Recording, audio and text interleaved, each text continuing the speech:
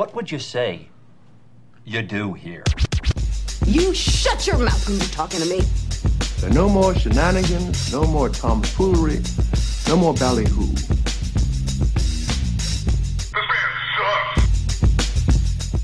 So I was listening to the Monster Lex Friedman podcast of 7 hours and 47 minutes with the one with, say his name. I want you to try his name just this one time. Because Balanji. Okay. Stradivarius. Nope. He doesn't make violins? No, he does not make violins. Oh. Nope. Probably doesn't make violence either. Right. It's Balaji. Balaji. Oh, Balaji. Yeah, I'm sorry. Balaji. Oh. Last name is Srinivasan. Srinivasan, yes. And I listened to this, believe it or not, 2 or 3 times. This Paul guy doesn't have much of a hobby. This guy talks about everything and is pretty freaking sharp and hits a lot of big topics. And I'm not going to even go into it, but it's how to fix government and what does he talk about? The FDA and this and that. But he's got a lot of really good. It's not just a radical guy. He's a smart motherfucker, and I think he's also an angel investor, and like he's got money also, and he uses so many references, really super quick with really big brained people and all this kind of crap. Anyway, they were talking about the Drake equation, and I thought the Drake. Wait, yeah. Which Drake equation are we talking about? Are we talking about the half your age minus 4 is acceptable for Drake to date girls? It's half your age minus 4 is where Drake starts grooming people. I bet you there are some numbers in there that actually line up to that equation. Oh, that's fucking terrible.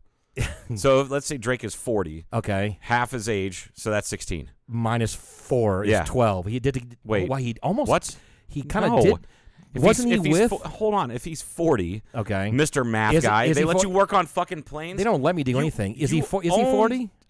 Let's say he's 40. Okay, I don't know. Half his age would be 20. 20 minus 4 is 16. Yes. You said 12. You said 12. I just wanted to point that out that I got something math correct and you did not. You said 16, then I minus 4 something again. math. That's what happened. And he has been accused of going out with much. I don't know about going out, but it's like the grooming kind of thing. Sure. How old were they? Probably. Like the one was oh gosh, what is her fucking name? She's on Stranger Things. She plays 11. I forgot her name offhand, but she's about like that age. 13. No, she's like 19 now or something like that. But she 18 or 19. But she was. He reached out to her via Twitter or something like that, and said, "Of course he did." I understand where he's coming from on this because, like, I've also reached out to people that young, but they're also friends of my daughter. So, like, right. That doesn't mean it's like it's more of a shoe-in that way. Shit, god damn it! No, it's more of a protective thing. Sure. Because Drake, I don't know if you know this about Drake. Like I don't really care for his music, although his most recent album is fucking fire. It's so good. But I hate it. I hate that it's good. Right. But Drake got his start in acting. He was on like the new Degrassi, like out of Canada. That I didn't know. And I think he was on that show at like 12 years old, and he just blew up and became a huge fucking star. Mm-hmm. And then they found out that he could do music, so then he like that just like compounded on that, and he basically reached out to. And then we all found out the that girl he reached out. Yeah. Yeah. Anyway. And to the young woman from Stranger Things, and that. He said, "Hey, this business will eat you alive. You need to protect yourself. You need to get a strong agent. You need to get this." And then they're like just letting you know if you need any help or anything like that, just let me know. And they corresponded via text for years after that. But when people found out about that, it just looks bad because also Drake has been known to like Drake's seen here dating so and so or on a date with so and so at her 18th birthday. Like just like that happened like multiple times, and I'm just like. So in this case, that would be the Drake equation. That's the Drake, but the Drake equation. That's not the Drake equation we're talking. Not the Drake equation like you're talking about. That's the equation used to calculate the probability of us making contacts or the ability, how many intelligent planets in theory are out there. Yeah. And I don't know. And it's a complex equation with many parts to it. But it's impossible to know because we don't know how many galaxies and how many actual stars. Right. But someone's come up with. They're working on it. Well, he the said equation. The Drake equation wasn't the entire universe. It's just the Milky Way. Oh, just our galaxy. Okay, and just our galaxy. What's the number? Did they say with the 3? This big, long, complicated math equation comes out with 3 or 5 planets that are. Is there a number? I don't know that there's a number. Like they estimate, okay, then we estimate there's this many planets that we could come in contact with or that have inhabitable. Let me go back to the See if there is a Drake. number. I had to look up the Drake equation and just a picture of a rapper. So what we're estimates. Original estimates.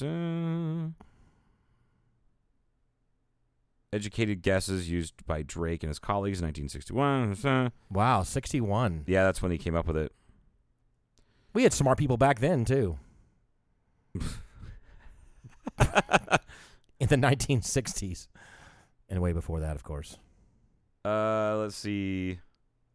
Rate of star creation. Let's see. This is a lot of heavy fucking math. Just get to the point. I'm trying to. I'm not yelling at you. I'm yelling at the people that are. This is like talking about a oatmeal raisin cookie recipe they got from their grandmother. Oh God! It was a frosty morning in autumn. Jesus, give me the recipe. Just give me the recipe and shut the fuck up. Yes, I know. So this is the equivalent in science speak about. They're going to give you the number. We're going to tell you all the pains they went through to come up with the actual number. God. It's just fucking. It just never ends. It goes on and on and on. I don't know, This man. is I great can't find it. podcasting on the air. I'm sorry to put you on the spot. Yeah, I didn't put you on the spot. I thought there'd be a number. Okay, because of all this, we estimate 42 billion planets we could come. The first one, when they first calculated using what they know about the Milky Way in 1961, the first calculation is that it would be roughly 10,000 potential planets, like livable, habitable planets in the Milky Way. Okay. But that number is increased with the number of way up, things, I imagine. things that have been discovered. Yeah. Well, with Hubble and as telescope Sure. technology got better, now with James Webb and all that. Anyway, so that's Del Webb. Remember when you called it the Del Webb telescope? I was like, it's not a nice red brick color and a master plan telescope, Paul.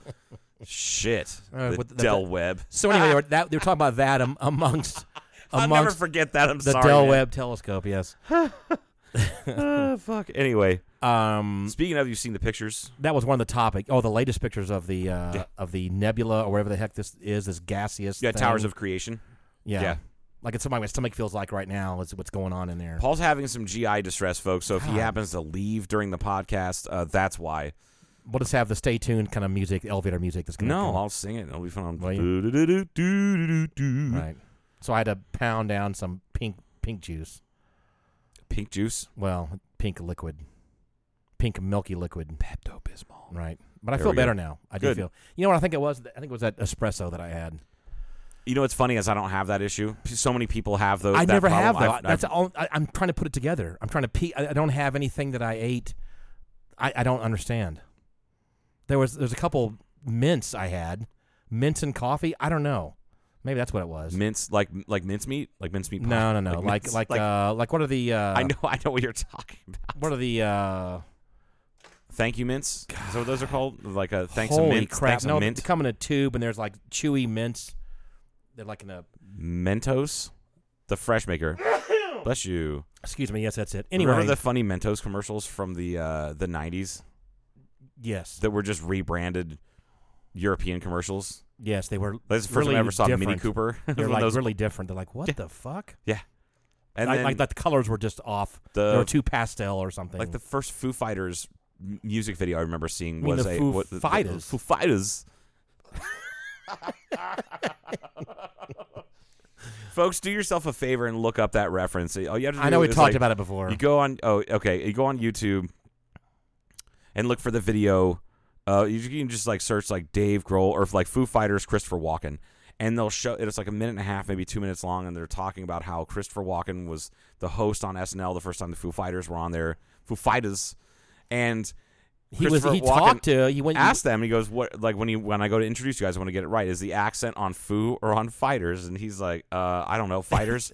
Like it's like not They something don't know how you- to answer that. Yeah, They're it's like, like- I don't know. It's Foo Fighters. I So don't just know. and Dave Grohl says, knowing how he is, we knew it was going to be funny. And when he goes up on stage, and the guys in the band like have to kind of goad Dave Grohl into imitating Christopher Walken. He does a pretty good job. He does. And he yeah. goes, "Ladies and gentlemen, Foo Fighters, and we found the clip of him doing that, and it sounds just like that. It's so fucking funny. Foo Fighters. Oh God, no. Anyway, the Foo Fighters. It's hard to say and not laugh. You can't say I can't that. now. I can't say Foo Fighters without thinking Foo Fighters Or trying to laughing. really wanting to emphasize the last, like Christopher Walken. But if you their video for Big Me is a Mentos commercial, like the entire time, like all the Foo Fighters are dressed up like. Oh, you're right. And it's Futos, the fresh maker, like they like at the end. Yeah. Those guys just have fun with their shit. Anyway, so if you need a mind expanding or mind exploding podcast experience, go to Lex Friedman. It's a couple weeks ago. Balaji Srinivasan. Yes, and it's 7.5. It's a lot of heavy stuff, but he doesn't talk past you like he really does explain it. And Flex does a good job too. It's like, for people that don't know, let's make sure people know what you're talking about, right? With this thing or that thing, and it's really a wonderful podcast episode. So there you have it. And there it is.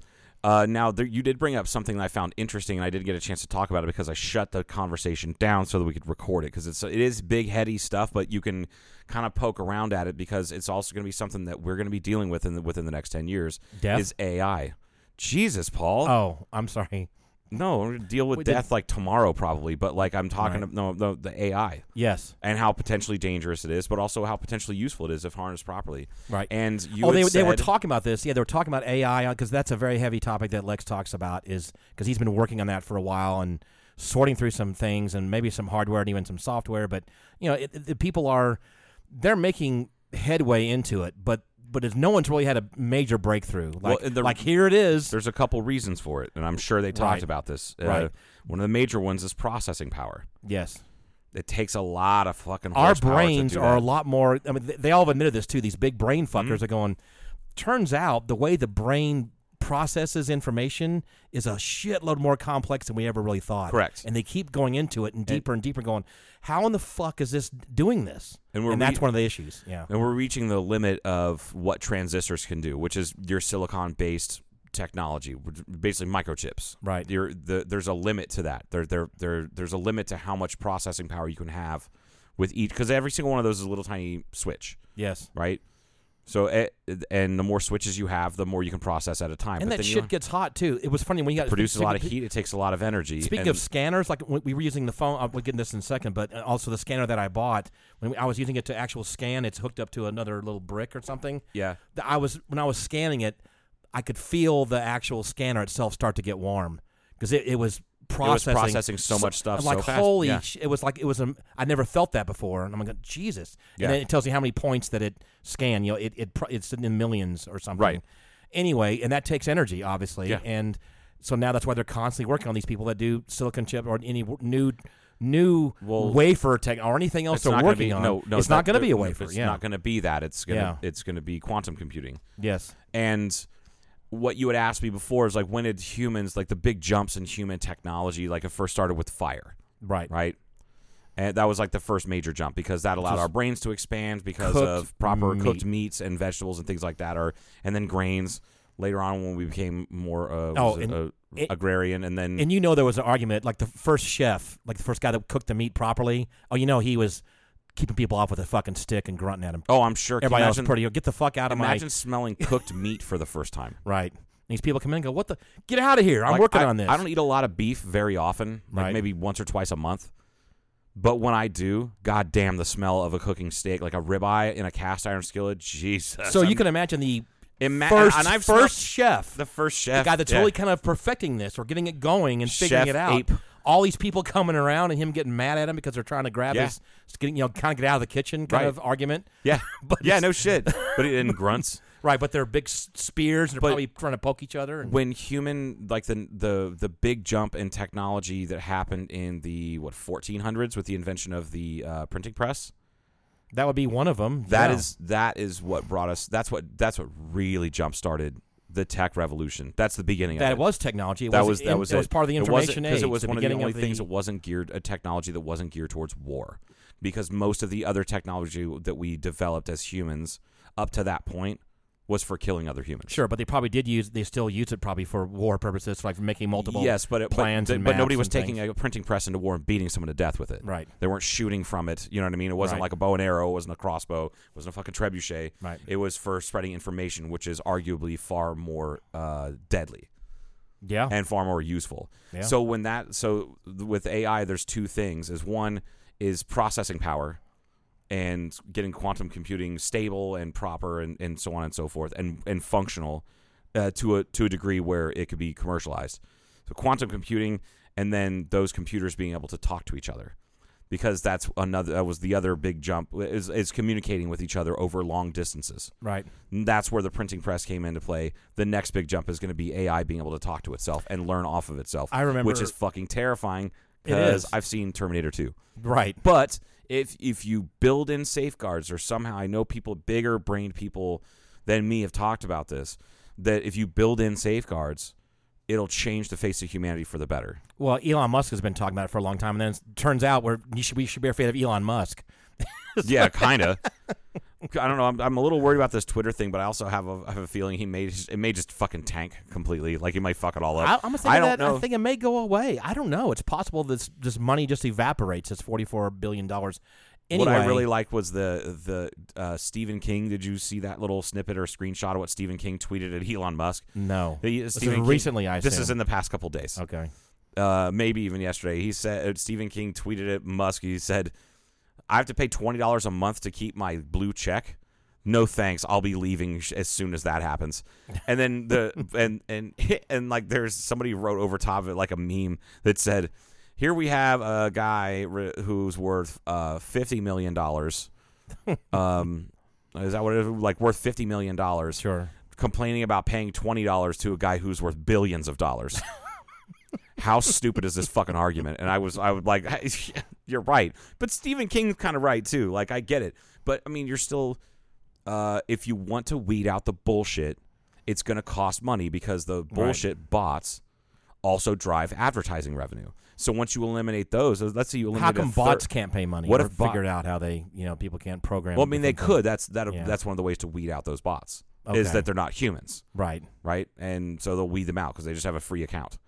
So that having been said, if you get rid of, I mean, they're like the last number I heard was potentially a third of the Twitter users are bots. A third. That's a fucking lot. It'd be nice to come back. If you got rid of a third of your, do you see what I'm getting at? You get Yes. rid of a third of your client base or your, what do they call that? Of your users. If you get rid of a third of your users, that's 33% of your potential revenue that you would get from the advertisers. You go, hey.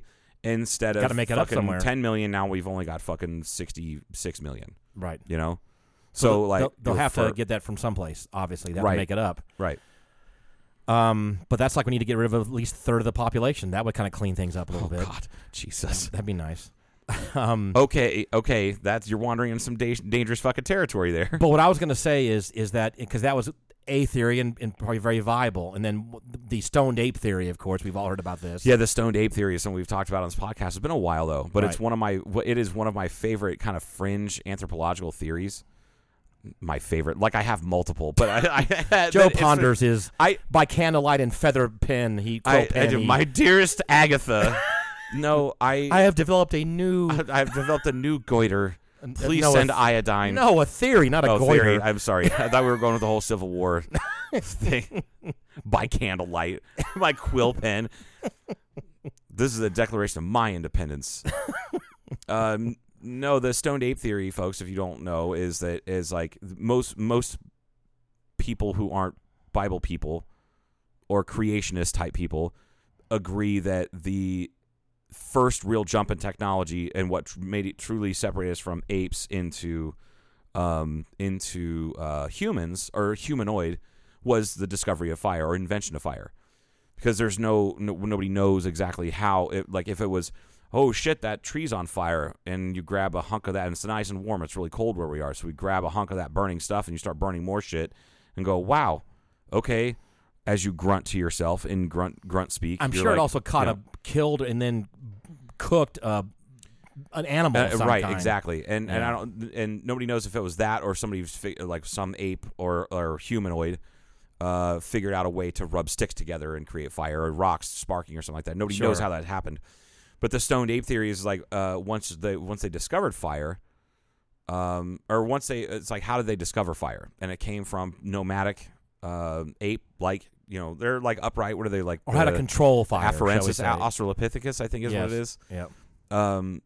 How do they learn how to control fire? But also, if they did develop fire, rather than like, how do they get the idea? It had to be grab lightning. That's fire? what my thought was. I've always thought that too, but it's also very easy.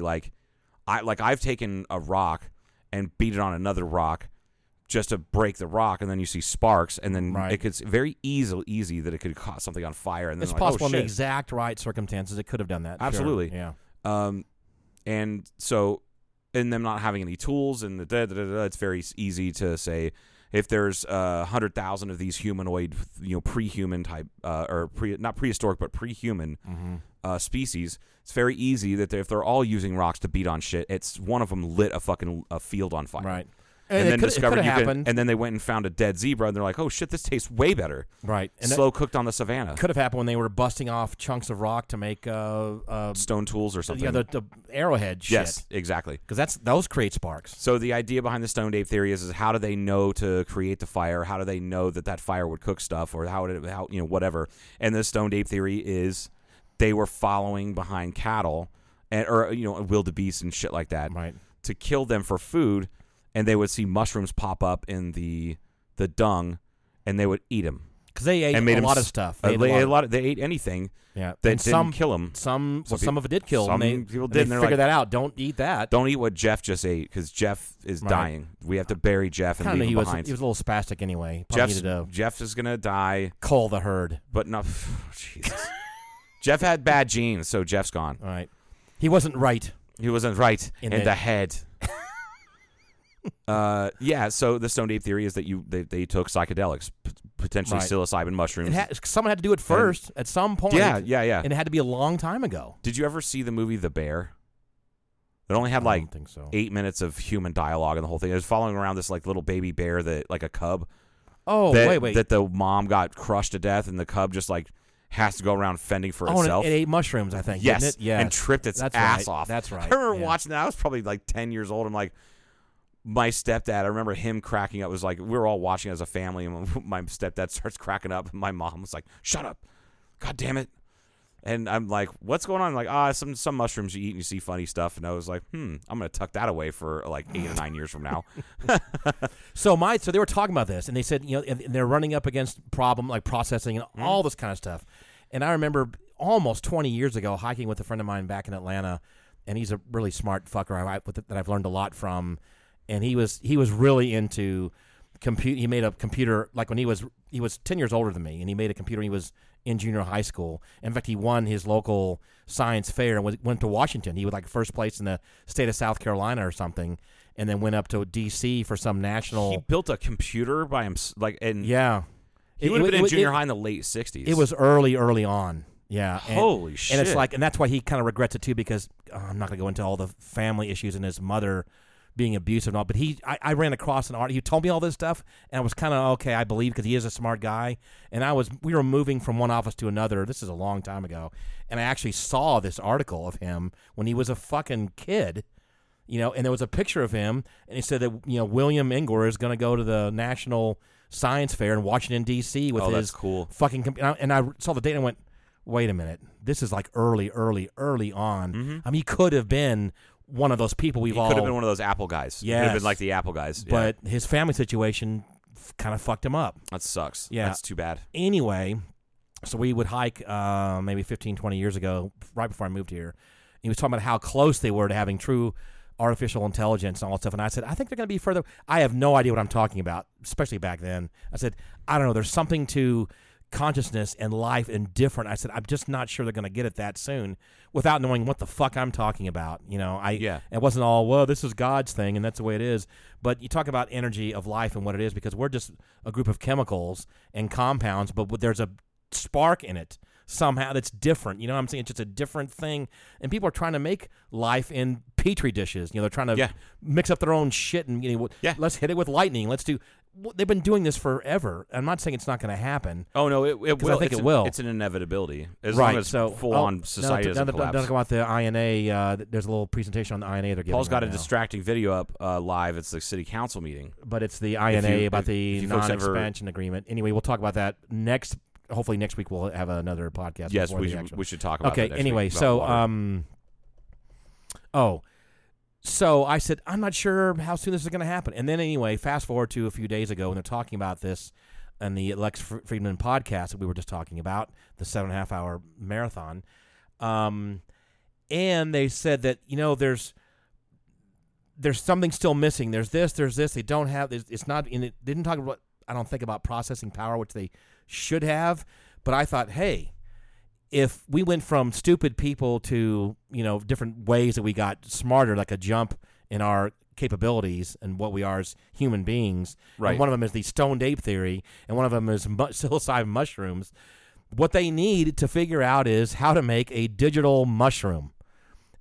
And somehow on a macro level and not feed it, but have it interject it somehow into this processing system. And then that way our processor could go from kind of a dumb processor to an AI processing. To an AI hippie process. Right. He's like, hey, man.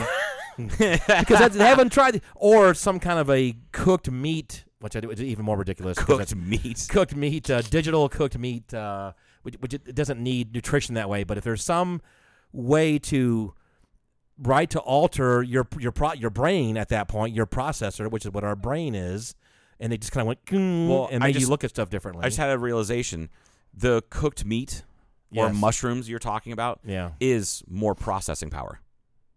It turned it into that. No, like your metaphorical cooked meat introduced to the for the folks. We left something out about the whole stoned ape theory and that era of humanoids is that our brain size grew by 3 or 4 times I was gonna say in 50,000 years, which doesn't sound like much, but our brain capacity, our brain size, physical size of the brain hasn't changed in 900,000 years. Right. So for it to triple in size in 50,000 years over those generations is fucking incredible. And they say the reason for that is getting all the nutrients out of food, which came from fire, being able to cook the food. So by that rationale and kind of leveraging the nutrients, using your own metaphor, it would be that more processing power and the ability to communicate on the highest, most efficient level possible between different AI machines. That would be like feeding it mushrooms or feeding it cooked meat, so to speak. That's the in that metaphor. So some of the smarter people in the room have kind of agreed, okay, we need a shitload of more processing power to get to AI, and that's what they're also working on this stuff too. And that's being worked on. In fact, Google, I think it was Google Labs. I'm sure Josh Gagne will text me and correct me or commend me for remembering it, but Google Labs came out several months ago with, hey, we're not going to talk about it. It hasn't been peer reviewed yet, but we've made a huge jump in processing power. Quantum computing. Quantum computing. Okay. Yeah, which is such a high level shit that I don't fucking understand how it works. I just know it doesn't use ones and zeros. I remember it doesn't use switches, like little tiny digital switches. It doesn't use those. Which takes energy and takes time. It takes a lot of energy, even though it's micro milliseconds. But exactly. Yeah. So the fuck. Speaking of lack of processing. You all right? Oh, damn it! I lost my train of thought. Carry me, Joe, for just quantum a minute. Computing. I was gonna bring that up just real quick to explain what that exactly means. Okay. It's very difficult to explain in the layest of terms, which is what I need. It's a type of computing where operations can harness the phenomena of quantum mechanics, such as superposition, interference, and entanglement. Devices perform quantum computation are known quantum computers. Current quantum computers are too small to outperform normal computers for practical applications. So it's essentially, oh god, this is so fucking high level. I hate even saying words like integer factorization because I don't know what the fuck that means. Right. But you sound smart if you do. I do. At least I sound smart until I say, oh, I don't know what that means. Right. Maybe I'm the stoned ape here. It's essentially just it's a theory. It's a theory of computational mathematics, which is what all computers are based on anyway, is computational mathematics. Right. So here's this is a piece of common knowledge to people like Lex Friedman, because I heard him do this a couple times. He goes, all right, and we do know that it takes this much energy or this many calories or watts or whatever to drive the human brain. Mm-hmm. And they're talking about, God, he was running through numbers too about when you're awake, your normal conscious stuff, like when you're Right. doing stuff, when you stand up to walk, because there's processing power constantly going on. Oh, it's And there's passive, like light, and there's also active, like, got to move my foot. But you think of these things so quickly, and then there's when you're sleeping. But they know exactly how much power it takes Right. to have your brain do all these various things. and it's essentially a very, very low power. Right. It doesn't take very much, which makes it hyper efficient. Right, It's doing so- so many things with such little power. And now they just estimate how many bits of information or processing is taking place per second or per whatever the hell it is, and what the fastest computers do now. And I don't know what that number is, but we still got a lot of room. Again, that's why they would say the brain figures things out, spherically in a way. It's not just a linear. Right. I mean, things are happening on all at the same time to process things and to put it together and to make sense so you can fucking drive a car. I mean, and stuff like that. And that's why Musk is having a harder time. And that's artificial intelligence with the level 4 driving. They're not. He keeps promising and promising and promising, and it gets it's not. It's pushed just not and there. pushed and pushed. Yeah. And Ford just made an announcement. Speaking, now we're driving into business. They said they're not going to put any more money into this right now. They said we don't see right now a practical way. So they're doing level 1 and level 2, like driver assist and things like that. They said we're not going to even fuck with. Which is level funny. 4. That's what Ford did with electric vehicles, and then Musk started to pass them up, and like Tesla was like, "Oh shit!" And Tesla started to pass them up, and then look, now we have the Mach-E, we have the F-150 Right. Lightning, we have all that stuff. So I wonder if they're just going to let somebody else. I get. I don't blame him because Musk is driven to do this. Yeah, and he's got the financial horsepower to do it, and it's Right. a lot easier to do it like with Tesla than it is with Ford. And the talk is that they're going to end up licensing it out at some point, which could be a major cash flow. Yeah. They could just let Ford, buy the technology or whatever the technology and put it in certain vehicles. That's so they don't have to tie up their brain power. Yeah. And by the way, I mean, Musk's businesses have sucked up a lot of brain power with SpaceX and Tesla and Oh, yeah. all this other shit. A lot of engineers are working for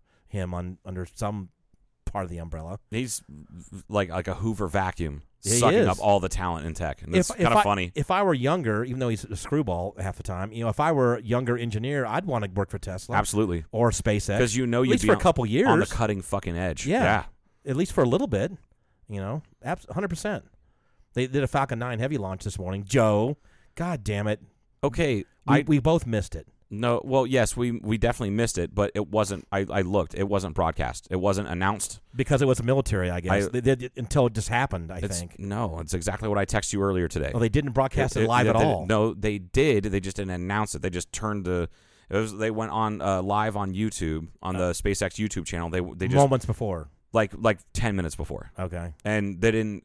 I have an app that's a SpaceX like launch app because I'm that much of a fucking nerd. Right. That notifies me whenever there's a launch or anything coming out, and there was nothing. There was no notifications yesterday. I was driving somewhere this morning fairly early. That's when I texted you, and it was on CNBC, the business channel, and it had on their little every 30 minutes in the morning. They have a little 2 or 3 minute major news. Yeah, this, the war in Ukraine that sucks. And then they said, and Tesla launched, SpaceX launched a Falcon. I went Falcon Heavy. What the fuck? Yep. And it That's was all- and that's only the second launch. military mission. That's why they didn't. But they launched they landed the 2 boosters back. The center booster, what do you want to call it? Yeah. Is way downstream, further on down. And that one was one that was due to be retired anyway. That was Right. its last. It was going to be its last and so, launch. the barge would have been way too far out, and they said, "Fuck it." It was. It's funny because I looked on the app. It says who the company is, and it said USSF, and I was like, "The fuck is that?" I forgot about Space Force. Space Force, yes. God damn I'm it! still not used to that. It seemed like a silly name. Like should they kept Air Force? Because it's not really in the air anymore. But to me, it seemed proper that the Air Force. Well, the Air Force did all had the been missiles, handling all the missiles and satellites and shit. Yeah. Which seems like it's okay, right? Or they said, "Fuck it, we need another division." I know that. I don't know why Trump did that. I don't know. I think the name is dumb. Like, was it? I know. I think it should have been better thought up because it sounds very science fiction-y. Right. Can't be Galaxy Force. Galaxy That would be Force. even worse. Galaxy Force. Or something Stellar Force. I'm trying to think of a better. I'm not saying kidding. I can come up with a better one. I just know shit Astro, when I see Astro it. Force. Astro Force. Astro Force. Ass Force. Ass Force. Or was it on the docket to do, like, had this been in the decision? Like, I don't think a president would decide this and he would make the final decision. I think the military, like the Pentagon probably goes, you know what, Joint Chiefs. We got to have another, you need something else. It's getting too big and crowded. We got to spin this I think off. they were just trying to get out in front of it before it does get big because space is starting to fill up. Like close space is starting to fill up with satellites. Yeah. And junk. It may, like when they do the only show that's out there is The Newsroom. Yeah. And in the beginning, when the opening thing shows Sputnik going around, if you remember this, the opening. Yeah. And it's kind of sad in a way. I mean, it's very nostalgic, but it shows like a graphic thing of because that's the first satellite, and that's how all this starts. This instantaneous news around the world, not from Sputnik, but that launches the whole era, obviously. And I'm like, wow, one satellite. I'm just looking at it, going, that was nice. And now, now it's not. You know, it's tens of thousands. Speaking of SpaceX, that launched last week. Oh, yeah. That you could see from here in Kingman. Oh, man. In the whole western U.S. Well, all of the Arizona. fucking dingleberries that came out on the internet, they're like, whoa, it's like chemtrails. I told you they're real. And like, oh, God. And there were so many dumbass comments about this shit. But do you think they're serious? I think about half of them are serious, and I think the other half are just using Facebook like they normally do, just to spout their dumbass opinion. Local newspaper person contacted me, and I said, he's called me aviation expert. I'm not an aviation. I mean, I guess I kind of am, but I'm focused in a certain area. I found it hilarious. In fact, I saw said newspaper man. He goes out for, I don't want to say his name because I don't want to embarrass him. But he's a fan of the podcast and friends of ours, or a friend of ours. And there's a porta potty out back of Blackbridge. Yeah. And said newspaper man cruises around early in the morning, goes for his morning run at 6 a.m. and about 7:30 just rides around on a scooter looking for stories, special interest stuff, like human interest, things like that. And I got out of my truck, I don't know, I think it was Friday morning. And he goes, I just happened to see him, and just as he was walking out, like buttoning his pants up, actually he's getting out of the porta potty. He was using the porta potty? Using our public porta potty that we have in the alley. He's like, hey, what's up, man? And I was like, hey, I love the article, and I love how you called Paul an aviation expert, because he sends me a text. He sent me a screenshot of it, of the article, to read, and then in quotation marks he said expert, and I put it. What was the other?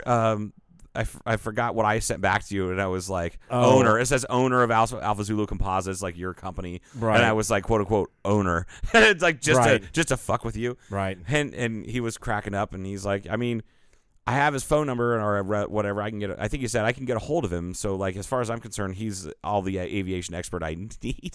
Well, that's probably true, because he asked me what it was. I had multiple people right when this was going on contact me and send me pictures. I'm going, what? I knew right away what it was. And I was pissed because I didn't walk outside and look. Me either. I completely missed it, and I missed it by about 15 minutes before I saw the first picture on social media, and I was pissed. What is this? I said, well, part of it's exhaust, and if it's still going, that's the fucking shockwave off the front. Yeah. Which is, you can see that there's two distinct things. And then I told him what it was, and then he started writing. He wrote an article and said, hey, how's this? And I went, all right, that's not quite right. Let me send back to you a better quote. Aviation expert. Yeah. Right. See? So, I mean, whatever. I'm not, I've flown for a long time. I've worked on airplanes for a long time, but my area of expertise is a little bit narrow. You have an airplane hangar where you work on airplanes. Right. That's you're a SpaceX fan. That's true. That is very true. You've and watched space fan. A space fan. And I know people at NASA pretty high up. Yeah. So I'd say that makes you enough of an aviation expert to comment on the Tesla launch. I don't know. Tesla, the SpaceX. God damn it, you got me doing it now. The SpaceX launch. I don't know who else they would have contacted in town except for someone like yourself, who would have had probably a more accurate quote. Really? Well, okay. I know a bunch of other pilots, but they wouldn't have even known about. They don't even like Elon Musk or SpaceX or Teslas. so they wouldn't even wanted to comment about it. They don't even like your plastic airplanes. No, they don't. That shit's ugh. So that was kind of cool. It was really cool about it is, if you remember, it was like a crescent, like a quarter crescent or something. Moon was right there. Yeah. That was really kind of cool. But I don't. He's going to be, when he's done, it's going to be like tens of thousands of satellites up there. Yeah. And apparently you can just do that. You know, in other words, there's no no legislative rules law against that says, you can just throw as many up there as you want, I guess. Yeah. That seems a little bit weird. You know what I mean? It's not governed. Or I don't want more government, but that seems a little bit weird that you can just throw as many satellites as you want up there. Well, it's also like literally an unlimited amount of space. Not really. Yeah, kind of. Like as long as you can keep things going into orbit or have a way to do deorbit and burn and then just burn it up and get it out of there. That's the difference. As long as you have those abilities, which all those satellites do, they're little microsatellites, but they still have the ability to do that. They still have little bits of they have oxygen tanks inside them, so that as a fail-safe, if they need to slow down and then come down. Yes. Yeah. If they need to. I know they had to make an adjustment on the earlier Starlink one because those were bright going across the sky, and yes. I think they made him. They're probably painted in Vanta black or something now, or who knows? There's that, but they're also getting them up to their. See, when they were reflecting and the light back, and they're all on a long string. Mm-hmm. That's when they're first launched. They're all like that, and then they're launched, that they're released, and then there's deployment. Right. Deployment's the final stage, and that's putting them into higher up, the higher orbit, mm-hmm. where they won't interfere or will, but not very much. Like the amount of it's hard to describe just how much fucking space there is in space. So 10,000 satellites is nothing, especially 10,000 microsatellites. But it's going to be 100. Well, it's going to be. I think eventually it's supposed to be like 250,000. Oh my god! So you'll have every square foot of the entire world. Right. Can have incredible internet speed. I would love to know what it was though. This launch this morning, because it was a military. You know, we have no idea. You know, and you really wonder. It's possible that almost nobody at SpaceX knows what it was. They said, we're going to pay you, $500 million to launch this thing. Okay, or that's not quite that much. It's probably $30 million or whatever that is. And we're not going to tell you what it is. I mean, it's on a need to know basis. That's how the military. Yeah, that's of course. It's a need to know. Does Tesla really need to know what it is? Nope, probably not. What is that noise? It sounds like a motorcycle. Oh, never mind. Like a little crotch rocket. But wouldn't it be kind of cool to know just what some of these super secret? It is a crotch rocket. Yeah. I can tell by the way that the guy keeps revving his engine, he's a douche. Right. It'd be just kind of fun to know and to not spill the beans to anybody. Like if they could give you like one of those Men in Black flashy things too. Yeah. They'll tell you and then they'll just zap you. For 5 or seconds. Or just know. I love knowing secrets that nobody else knows. Right. I love that shit. Like this is some kind of a badass space laser that's going to take out Putin. That'd be hilarious. Space laser. A spazer, if you will. I don't know. A space laser. It sounds stupid, I know, but I'm just saying. Although it wouldn't be Slazer, it would be or Spazer. It would definitely be. It would be Slazer. Well, it's got to either be information gathering satellite or a weapon. There's our two choices, really. Why not both? It's just a matter of time. It's like peanut butter and chocolate. They just need to come together. They have to come together. Two information gathering and death. 2 missions in one. 2 missions in one. Hey, let's take a break. Do we have to? We don't have to. Okay, let's do it. Let's take a break. Now is the time for me to rise to my feet. Wipe your spit from my face. Wipe these tears from my eyes. Now is the time for me to rise to my feet. Wipe your spit from my face. Wipe these tears from my eyes. I've got to take my life back. One chance to make it right. I've gotta have my voice be heard and bring meaning to this life. 'Cause I trusted for nothing. I've been led astray. I've been tried and tested, but I won't accept defeat. Now I've done things I regret, and it's time to reverse the roles. Now I just wanna make good on all the promises I have made. I will be heard. I will be heard. I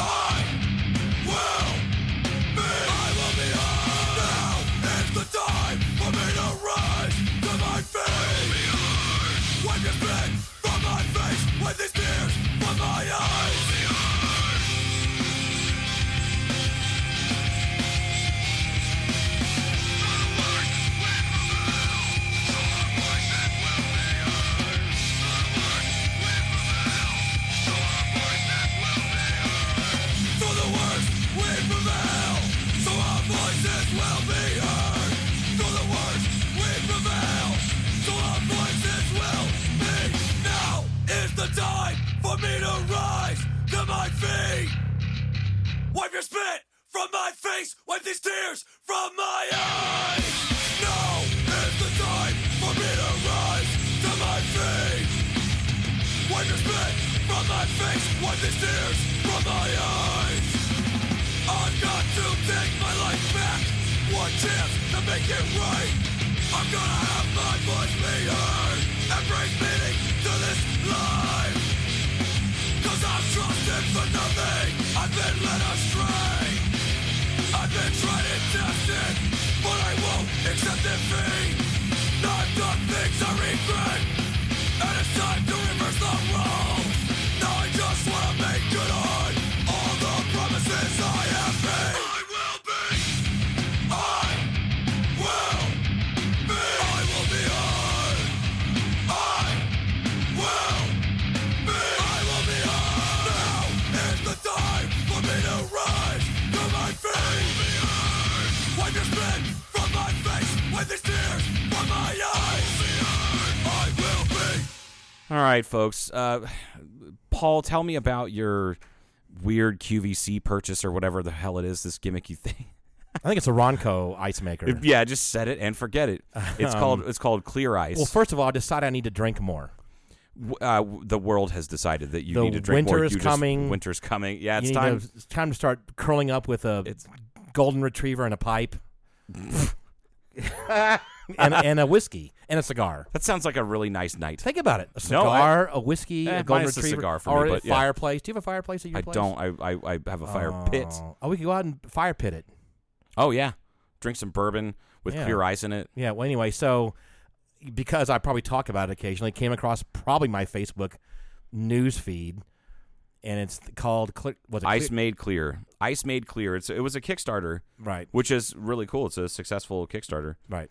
But what it is it's Just a way to slowly freeze the ice effectively. yeah, you have to slowly in order to get clear ice, you need to. It has nothing to do with filtering your water. It has everything to do with how quickly it freezes. It needs to freeze slowly, not in a couple hours. Or in you like can 24 also hours. agitate it slightly. Why it's happening. That's what it made to make these big monster cubes. I think, like these huge cubes that they do ice carvings out of. I think. Yeah, I think that's in the thing that they kind of vibrate the water a Right. little bit. I think. That could very well be. Yeah, that makes sense. Yeah, the whole idea is you have to get rid of the bubbles. That's what makes ice not clear. Right. As long as you have clean water. And I think it's also why sometimes because lakes aren't really clear ice, a lot of them, but rivers when they start freezing, Yep.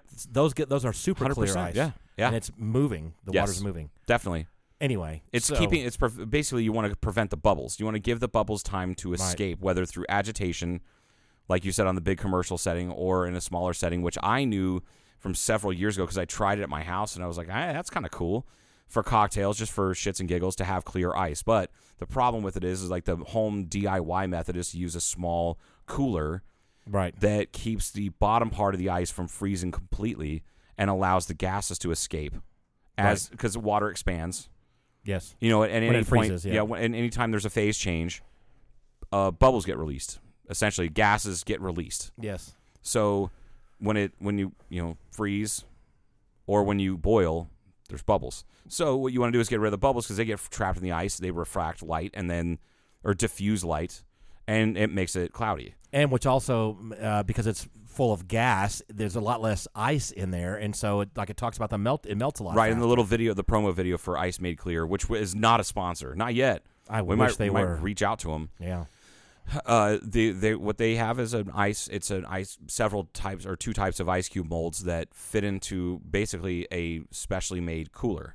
That's how I've done it at home. Was in a small, I think it was a GOT or a Igloo, one of the lunchbox style coolers. The hard, not the soft ones, but the hard ones.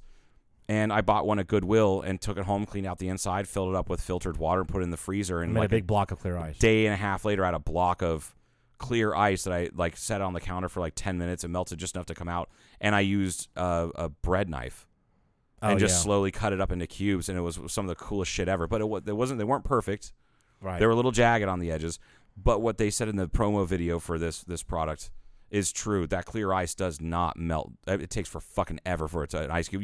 You could get 3 cocktails out of one big cube of ice. And it looks really cool. I think yes, the presentation is really classy. If you go to a decent bar, like a more expensive bar, quite often the ice is clear they make sure it is. And it's neat when you're sitting there having a whiskey and you're going, wow, this ice is so clear. And it never waters it down. Yeah. Like in the case of whiskey, I like a little bit of water with my scotch or with my bourbon. Yeah. If it's not a bourbon, if it's not an old fashioned, I'm drinking the bourbon straight with a little bit of water. Same, I have three drops of water in my scotch is how I take my scotch. And then yeah, I think it's really cool. I think it's cool you bought it.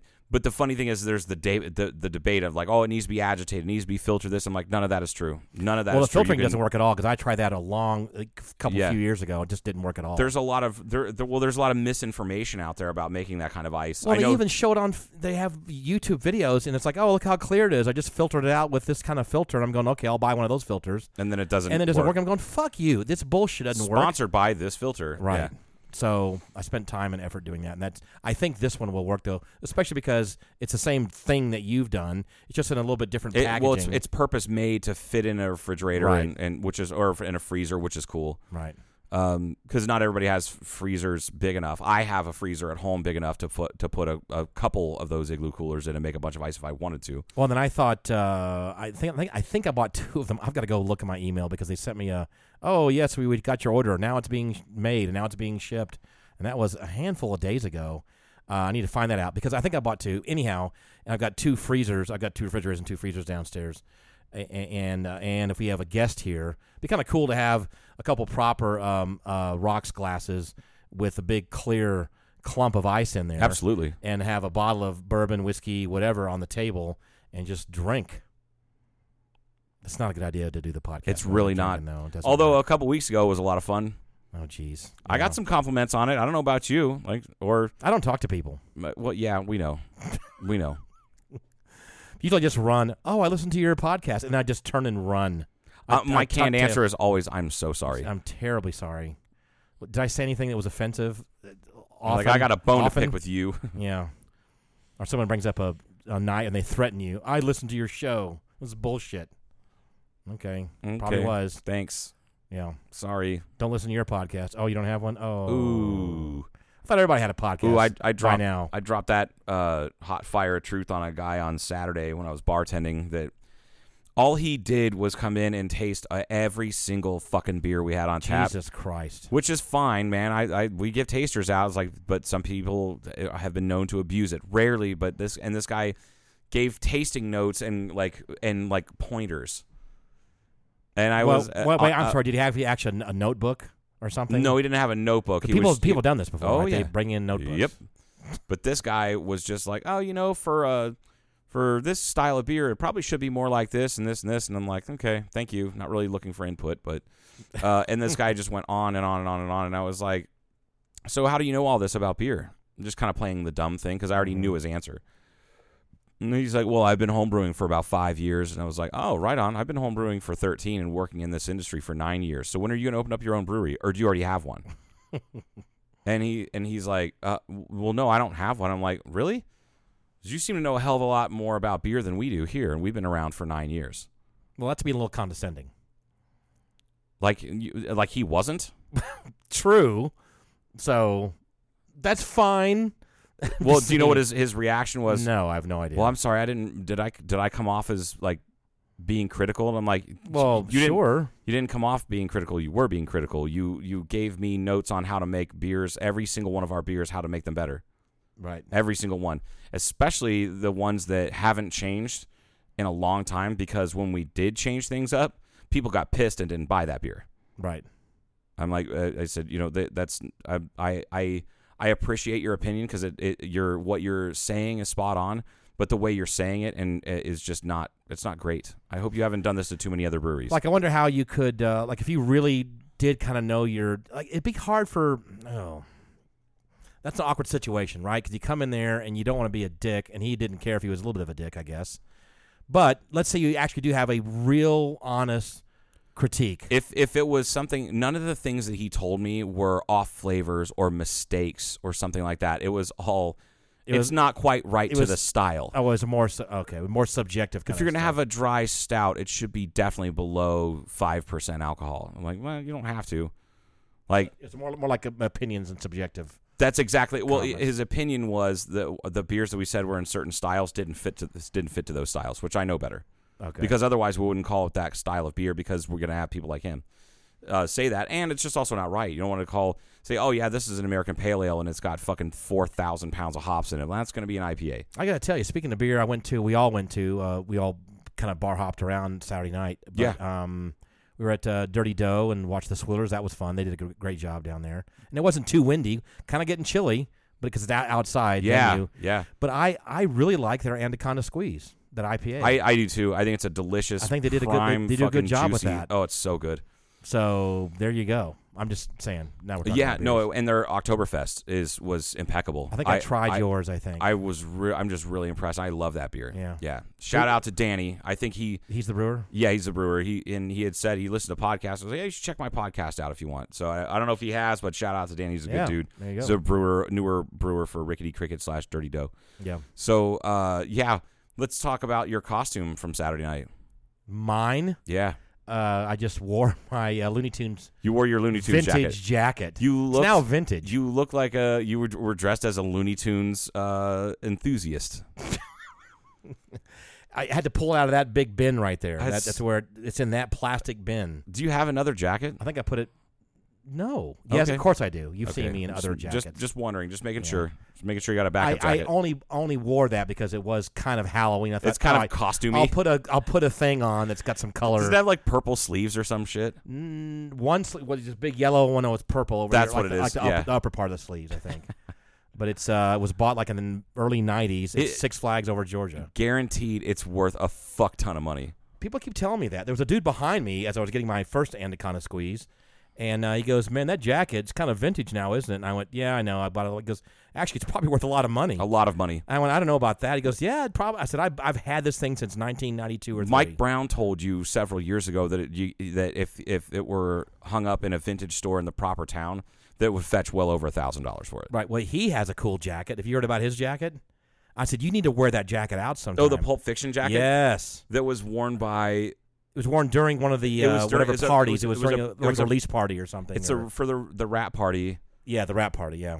And I can't remember whose jacket it was because each person got their own jacket, and he Right. Mike looked him up on IMDb, and he and this guy scored was one like a somehow. production. Do you well, remember how he got it? It was at a vintage vintage stores have conventions that they go to Right. that you can go and buy in bulk or buy a whole lot of things and bring them back and sell them at your store. So it was at one of those piles that they got. It wasn't what they got. It was like he saw it and bought it Okay. instead of buying it to sell out of Gracie's downtown. I'm sorry. He bought it out of the lot that she was going to sell. You're saying? No, he bought it Someone it else's from, pile. Yes, at a convention. Okay. Like a vintage clothing convention. Did they know what they had? Like they 100% because Okay. they charged a lot of money for it. Okay. I said, Yeah, dude, I need to it's- see this jacket. I said, I got to see this thing. It's fucking cool. I've seen it. Yeah. Yeah, it's pretty neat. And it was worn by somebody who was not a production assistant, somebody higher up. They actually worked on the film. They weren't just a PA. Could have been an art director, let's say, like Tom Valentine or something like that. Something like that. Something like Yeah. that. Okay. But anyway, then I saw a lot of funny costumes out. I also saw a couple, which they will remain nameless because I don't want to embarrass them. But they were dressed up as the two characters from the Royal Tenenbaums, the exact same costumes that Lisa and Charlie did like 6 years ago. Oh, so it wasn't Lisa They and were- Charlie this year? No, Yeah. Lisa and Charlie dressed as the dudes from Step Brothers. Oh, that's right. God Ow. damn it! Oh my God. You got a cramp? You want a Yeah. banana? Yep. Give me a banana. Do you rub need a on it. banana? Rub a banana on it. You want me to Yeah. go get you a banana? I think I got to take my pants off first. Oh my God. Yeah. I'm like, no, I'm fine. Okay, you gonna be all right? Don't worry about it. Yeah. So, yeah, there was a bunch of great costumes, including that guy that had a full-on Iron Man like fiberglass gear. Like I couldn't believe how good that was. Like you really couldn't walk around, kind of the real Iron Man, unless it's really operable. Unless you're Yeah, really using it. Right. It's clunky to walk it's around like, in. Exactly. He definitely was walking like he had a giant stick up his ass. I felt so. I was like, how You come? could hear it as he's I approaching. could hear it. He was catching fire. I did ask him. I'm like, how easy is that to get around? And he goes, it's fucking miserable. That's why I'm not drinking beer tonight. And I'm like, why? He goes, I don't want to have to pee. I'm like, oh, that you don't have like an automatic cod piece or something that just opens up, and he's like, nope, got to take the pants all the way down. I think I would have modified it if you fucking A right. I'd Yeah. put a catheter in. Right. But I wonder if you could even bend your arm enough to get it to your face, to drink the beer. No shit. Yeah. 'Cause it looked like it was kind of stiff that way. But it looked cool. You spent a few bucks on it. I got a lot of. I have to say, I got a lot of laughs on my costume. Dude, you looked I didn't even. You were stood right by me. I was standing for a within while. 10 feet of you, and you didn't even fucking. And I saw this dude over there. And went, okay, cool. I wonder where Joe is. I think about the time I was texting you, hey man, where you at? Yeah, and I'm like, hi, I'm right here. I started laughing. Joe was. Go ahead. I dressed up as Jesh, my boss, one of the owners of Blackbridge, the brewer. Yeah. Who has a mullet. And he wears red and black checked flannel, fucking at least 2 days a week. And when it's glasses on the hat. And he puts glasses on typically a trucker style hat, and puts glasses on the brim when he's inside. And he usually will forget the glasses are on there, so he'll be walking around outside in the sun, wondering where his glasses are when they're on the brim of his hat. He acts older than I do sometimes. It's funny as hell. Well, he also is a hot rod guy, and he currently has a '67 Firebird. So you got a Firebird So I had a t-shirt. Firebird T-shirt on underneath that, and I clued him in that day, so because I was kind of afraid he might be pissed and might get irritated by it. So I had asked him, "Hey, can I borrow your Firebird tonight? It's part of my costume." And he's like, "Sure."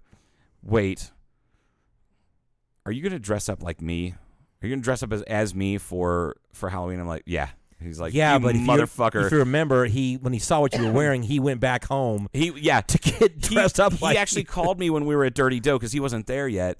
And I missed the call, and then he shows up out of nowhere wearing that same red and black flannel shirt, and then we took a bunch of pictures together. It was hilarious. There was only maybe 8 to 10 people who saw me and immediately got it because of the mullet wig, the hat, the fucking shirts, everything.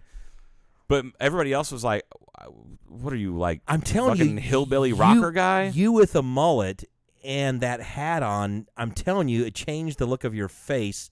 To where I had a heart, I'm like, wow, that is Joe. Multiple people were like that, including or the bartender that night at the cellar door. Right. I walk in, and she just kind of glanced over at me. And this is a woman who I've literally known 25 years. And you weren't covering up your face. I didn't. My face wasn't covered. I didn't even trim my beard down. Right. That part was all the same. Almost had Josh, the barber, trim up my beard to make it look a little patchy like Josh's beard because it doesn't fully grow in. Yeah. And I was like, so I didn't do anything to my face. It was just wearing a hat and over top of a mullet wig. That was it. Right. And she looked up, and this is a woman I've literally known next month. In about 3 weeks, it'll be 25 years I've known her. She knows what I look like. I also frequent that establishment while she's working. She knows who I am. I know what you look like. Yes, you do. And you were mistaken. Sitting right across from She me. didn't even acknowledge me. I walked in, and she's like, hello. Didn't really look up, and then she looked up at me. And she's like, what can I get for you? Have you ever been here before? And I was like, yeah. Do you have any Merlot? And then she snaps her head around. She heard my voice. She goes, what? And I'm like, is that how I have to clue you in that this is me? She's like, oh my God, I didn't even recognize you. Yeah, it's so funny. But it's weird how something like that will change your perception of someone that you see all the time. Yeah. Is just changing up a couple things, a hat. And there were times... what's also, I think, a big part of it is for you is that you never really wear baseball hats. I don't. Never. I don't. I try to. I did in the summertime, especially after I shaved my head the first time. Because to keep the sun off. But I realized it just keeps me so much hotter, so I'll just put SPF 30 on my head. Yeah. But I'm now that I'm working outside, and it's starting to get chilly in the mornings. Yeah, I'm definitely starting to wear beanies and stuff. Yeah. Which just adds another layer because I used to wear beanies all the time when I was younger. Well, they're very practical and they're cheap and easy to put on. Exactly. Yeah. You can buy them all over the place for not much unless you have a really cool one. I've got one that Carol got me. And I think I ran across it. It's stored somewhere, either up here in the Connex, and it was when the McLaren crew was doing test runs at the Chrysler Proving Grounds. That's cool. It's not a McLaren hat, but it's a hat from the because I had something to give her. She goes, "These guys, you have a hat or something you can give these guys or a Alpha Zulu something from Eric from Kingman." And I gave him something of what it was. She brought back one that had a beanie with a fucking Scottish flag on it. From the McLaren, oh my God, racing team that was here and I've got it somewhere, and I need to find I've that never motherfucker. seen that. That's fucking I know awesome. you haven't seen it because every time I see it, I go, oh, that's great. Let me put that away so I don't lose it, and then it's somewhere. Yeah. Oh, anyway, that's cool. Anyway, beanies are practical, obviously. So yeah, I'm sorry, and that's the other thing too. Like, yeah, when people don't see me, well, like probably a year and a half or so ago, I was in Safeway early one morning, and Jesh was in there, and that was before we worked, side by side all the time because that was when I was still working at the hospital. I was part time at Blackbridge, and I was standing literally like he was like 4 or 5 feet to the left of me, and I wasn't dressed any differently. But it was early in the morning. I hadn't showered yet. So I like went to the store like 8 o'clock in the morning, 7:30 or something like that. And I was wearing a hat, because I still had hair then. And I was like, I hadn't washed. I was greasy. I just covered up with a hat. And I'm standing there like 4 feet. And I'm just like staring at him like, hey, good morning. What's up? And he's like, oh, shit. I didn't even recognize you. Oh, you guys just put a hat just on. Just a fucking hat. It was nothing. I wasn't wearing glasses. I didn't have Right. like a fake nose or anything like Right. that. I didn't just a hat. Just a fucking hat. So That's funny. Works for me. I've also started wearing flannel more often, which is funny because it coincidentally or coincided with me buying the Jeep. Right. And Jesh had said that. He's like, yeah, you're going to turn into a fucking Jeep guy. And I'm like, what does that mean? He goes, you're going to start vaping. I'm like, I already vape, you dick. Like, I don't have a big, nasty vape. It's like a replacement for cigarettes. But he goes, yeah, you're going to start wearing Jeep hats or Live Wild hats or some shit like that. Hats with mountains on them and beanies and fucking flannel. And I was like, hey, fuck you, man. I like all those things. But I didn't like them until I owned a Jeep. Well, your flannel and beanie will help because it's getting colder starting tomorrow. Yes, Jesus. And maybe rainier Thursday. And we had this massive western, I made a post, people saw it, this massive winter storm coming over the West Coast and into the Rockies. We need this snow desperately. It's going to get real nasty here. Like, I think starting tomorrow, tomorrow's high is 61, and then Thursday, like so tomorrow 40s. is like today for you folks listening. Today's high is 61. The high on Thursday 80% chance of rain, and the high is 47. And I'm like, God damn it. Right. Well, sorry, folks, I'm not trying to bitch about the 3-minute commute that I have. I'm bitching about the first 4 or 5 hours of every day that I work at Blackbridge is outside. And it's not even so much the cold, it's what the cold does to other things. Right. Okay? Now, kegging beer, it kegs beer. You can actually push the beer into cold kegs faster than warm kegs. Right. Which is why in the summertime we're hosing them down and keeping them cool.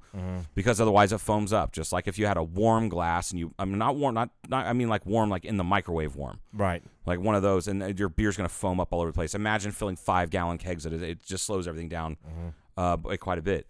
But cleaning kegs, the first couple kegs that you're cleaning, those lines they're poly like plastic, like high pressure poly plastic, right?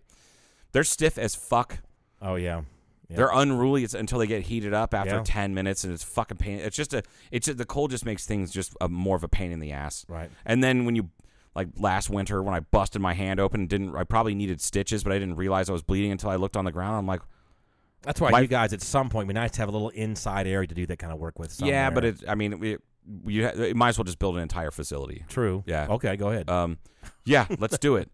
I smashed my hand open. You know how when your hands are really cold and you fuck yourself up, you don't realize it because you're just like, it's just cold, whatever, and the cold and then instantly starts numbs hurting. it. Yeah. Well, and then I'm like, I looked at the ground and I'm like, oh God, did Hops fucking murder a pigeon or something? And there's drops of blood, and I look down, and it's my hand. I was bleeding off my hand for like 10 minutes. I didn't even know it. There's blood on a keg. There's blood here. There's drops of. I'm like, oh God. But I think Clark County, or at least adjacent to it, to the slight to the north. I mean, just slightly, or into the west.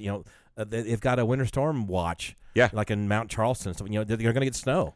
Oh, and Flagstaff's going to get a shitload of snow. Probably, I think. Which leads us into what I was going to talk about. Flagstaff? A little bit about Flagstaff. Just Okay. something interesting. I need to fly to Flagstaff and do something.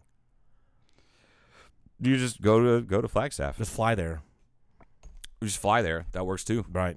Anyway, go ahead. About Flagstaff.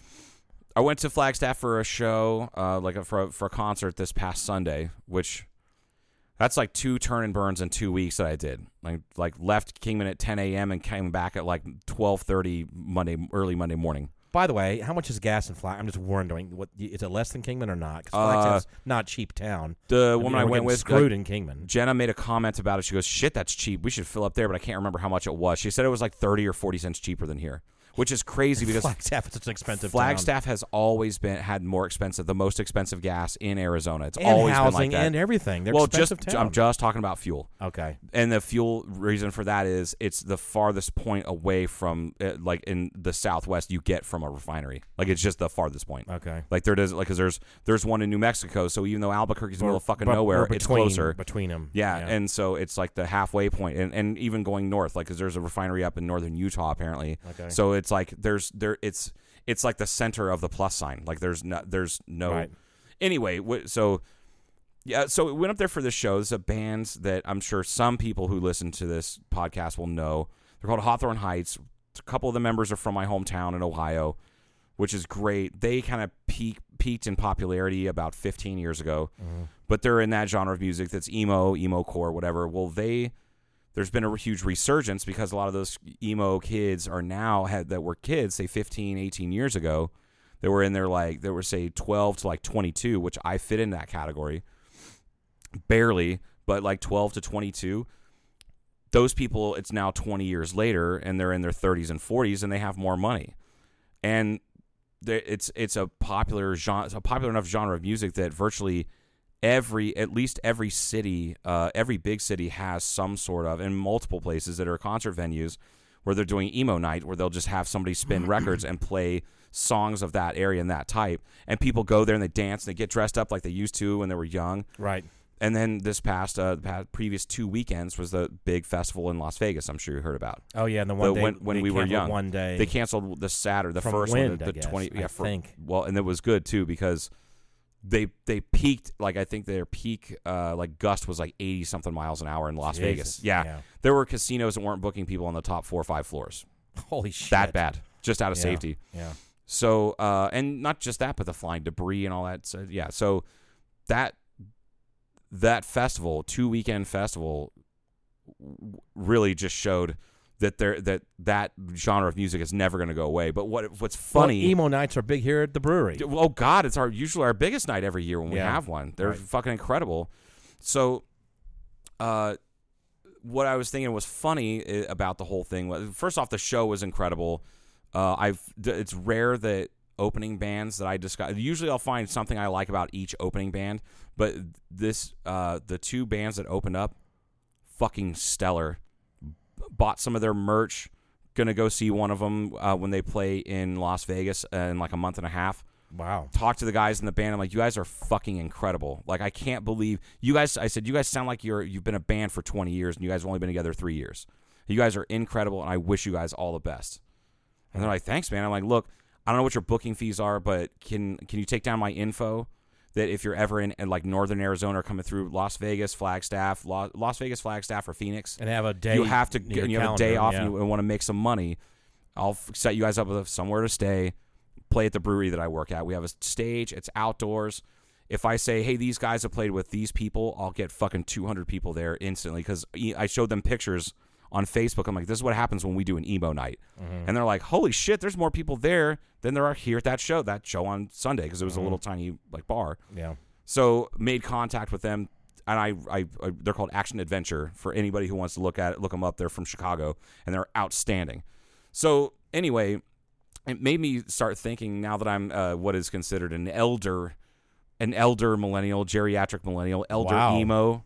Well, I know. Oh, do you know that? Okay, I like know. Holly Lay got real mad about the being called a geriatric Right. millennial, which I was like, you don't have to get mad about that. It's just a clinical term. And she's like, what do you mean? I'm like, well, somebody who's like 13 and listens to that music would be called a pediatric emo. Right. That's just the opposite. It's like the word intercourse doesn't mean sexual. Correct. Necessarily. Correct. It's sexual intercourse. That's why you have to say sexual intercourse instead of just intercourse. Right. So it made me start to realize that as I get older, and as groups of people get older, they cling to stuff from their quote-unquote prime years, Oh yeah. which is just funny to me because it's now happening. And Right. I don't care. It doesn't bother me, which I'm totally okay, because it's not like, as my kid told me years ago, she goes, Dad, you know what I like about you is that you're when it comes to music, you're adding to what you like. It's not like you found what you like in this, from age like 14 to 25. that's it. Fuck new music. It's all shit and da da da. And like I'm not like that. I'm constantly looking for new stuff. Oh yeah, you do. It's impressive how much you look for that stuff. I do because it's one of those. I think it comes from. I know people get pissed about this, but I think it comes from just how boring it was growing up in Ohio. I tell you what else was the influence to me was probably your parents with their love of music. That is absolutely true. That has to be a factor. That's the biggest factor. I'm sure that's the biggest factor. Because my parents were, they had the typical Sgt. Peppers and different, Petula Clark, if you know that fucking woman. And I remember these out, and I've got a bunch of them sitting right over there. You've seen these albums I got. Yeah. Anyway, I inherited, I guess, and but they weren't into music. And like my father liked certain artists, but his favorite Beatles song is "While My Guitar Gently Weeps," which is awesome, but he never really listens to lyrics. Or listens to, shall I say? He just liked the composition. Yeah, and he God, have you heard the lyrics of this song? I said, Dad, the song's been around for 40 years. Yeah, I know what he was like. He discovered something when he was in his 70s. And I'm like, don't you ever? He goes, nah, really. He's like, hey man, you ever listen to Sgt. Pepper? Like it's awesome. When you're old, and you hear the lyrics. I really get it now. But basically, he would say, he goes, I had music playing if I was driving somewhere and having conversation. He was in the background. If I'm working on a project, it's truly background music. He never really went to concerts and stuff, ever, I don't think. Oh, wow. He was in the Air Force, and he was younger, and was doing Vietnam War things, and then we moved around a lot. Then he got a job with Delta, and I don't think he ever went to concerts. I really don't think he did. It's just not something he was into. Yeah. Yeah, and so music was never like it was to your parents, to him. Right, and for us, a lot of it was escapism. Yeah. 100%, because we didn't have a lot of money. Yeah. But we always had good music playing in the house. Always. Always. Like, I can't think of any band